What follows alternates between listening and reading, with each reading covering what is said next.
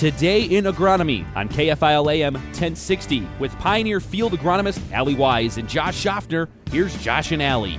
Good morning, Southeast Minnesota. It is February 5th, episode number 10 for us, Josh. Before we dig into kind of our content for today, though, we did just want to take a few moments to walk through our Agronomy Revolution tours we have coming up this week. Yeah, really excited to kind of get out and spend some time across the territory that we cover and with a lot of growers. And our first stop is actually going to be on Thursday, so actually tomorrow. That is February 6th, 9 o'clock. You and myself and our other colleague, Brian Buck, we will be in Caledonia from 9 o'clock to 11. Yeah, so 9 to 11 in Caledonia, and then we're going to drive on up to Rochester for an afternoon session. It'll still be you, Josh, myself, and then Brian Buck from 1 to 3 in Rochester. Yeah, and then Friday, we're right back at it again. Allie, you're going to be, I think, over in Albert Lea. Is that right? Yeah, so on February 7th, on Friday, I'll be in Albert Lea for the morning session from 9 to 11 again. And then, Josh, where are you in the afternoon? I'm going to be up in Cannon Falls, and it'll be myself. I think Brian Buck is up there. Ashley Storby, our other colleague, will be there from 1 o'clock till 3. Yeah, so if anyone's interested in attending, just reach out to your local Pioneer sales rep. If you can't get a hold of them, feel free to shoot us a tweet on Twitter, and we're happy to give you the details. What are we talking about, Allie? What are the topics on the tour? So we are talking about kind of some of the hot topics for 2020. So the first thing that comes to mind, so tar spot in corn, some of the hot pests are kind of problematic things in soybeans right now. So gall midge, the thistle caterpillar, palmer amaranth, and how that might affect us moving forward. And then other topics, Josh, Yeah, we're going to talk about kind of what's going on at Pioneer a little bit too. We got some great stuff around corn technology and kind of where that's all going. So it should be a great program. If you got questions, don't be shy to reach out to your local sales rep to get details. But we still got some slots open, and we hope to see a lot of people Thursday and Friday and as the tour continues beyond. Yeah, looking forward to it, Josh, and great discussion all around. But as we kind of focus back on to where we sit here today, topic for today, Josh. Yeah, we're going to talk, kind of shift gears. We spent quite a bit of time going through the macro and secondary micronutrients the last few weeks. Today, we're going to shift gears into the micronutrient world, starting out with zinc, Allie. Yeah, so I think it's just important to walk through just kind of zinc, how some of the details of it as a micronutrient. So first things first, the form take it up of zinc, it just would be zinc 2+, so pretty easy there. When you look at, is soil loss common when we look at zinc as a micronutrient? No, it is not common because it is not mobile. It's an immobile micronutrient because it is so positively charged and bound to the soil.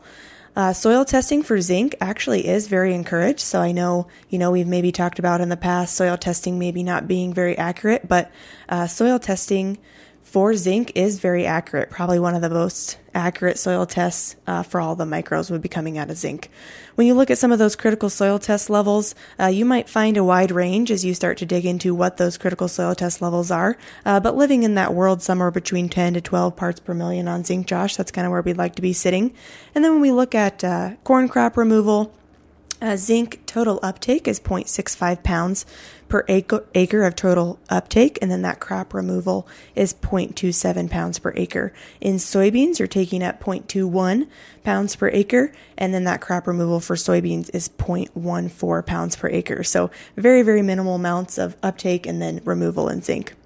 Yeah, in most cases, Allie, when we think about zinc, it's more likely something we really focus on corn more than say soybeans or alfalfa or other crops we raise here in southeast Minnesota. That's likely where it's going to show up. And in a lot of cases, we're going to find zinc deficiency in our low organic matter, sandy, eroded soils. We can see it in some of the other soil types as well, but that's where we're going to likely see it the most.